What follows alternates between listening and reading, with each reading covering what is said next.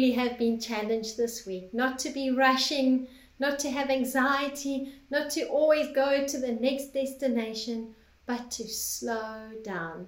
I once heard, if the devil can't make you bad, he will make you busy. That is a warning sign for us this week. You know, God instituted a wonderful plan. From the beginning, he instituted something called the Sabbath. The Sabbath was created so that we would have a weekly reminder to rest. Let's read about it in Exodus 20, where it says, "Remember the Sabbath day by keeping it holy. 6 days you shall labor and do all your work, but the seventh day is a Sabbath to the Lord your God. On it you shall not do any work, neither you nor your son or daughter, nor your male or female servant, nor your animals, nor any foreigner residing in your town. For in 6 days the Lord made the heavens and the earth, the sea, and all that is with them.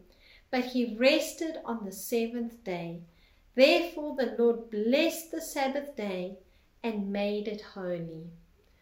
I almost see the Sabbath as God's speed limit, to get into that rhythm of working hard, but also taking time out to rest.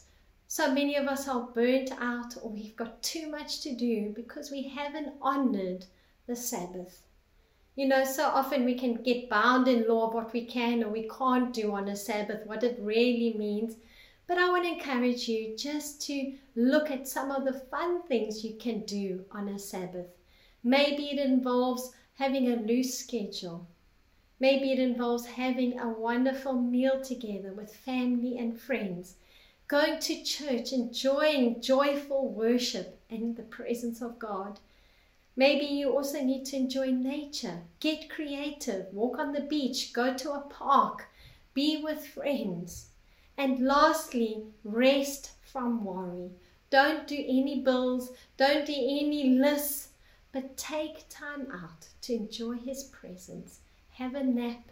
Put some worship music on. Or just be still.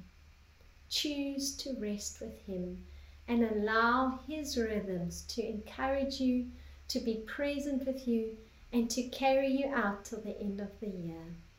Enjoy slowing down. Enjoy every moment with your family. And always remember, you are highly favored and deeply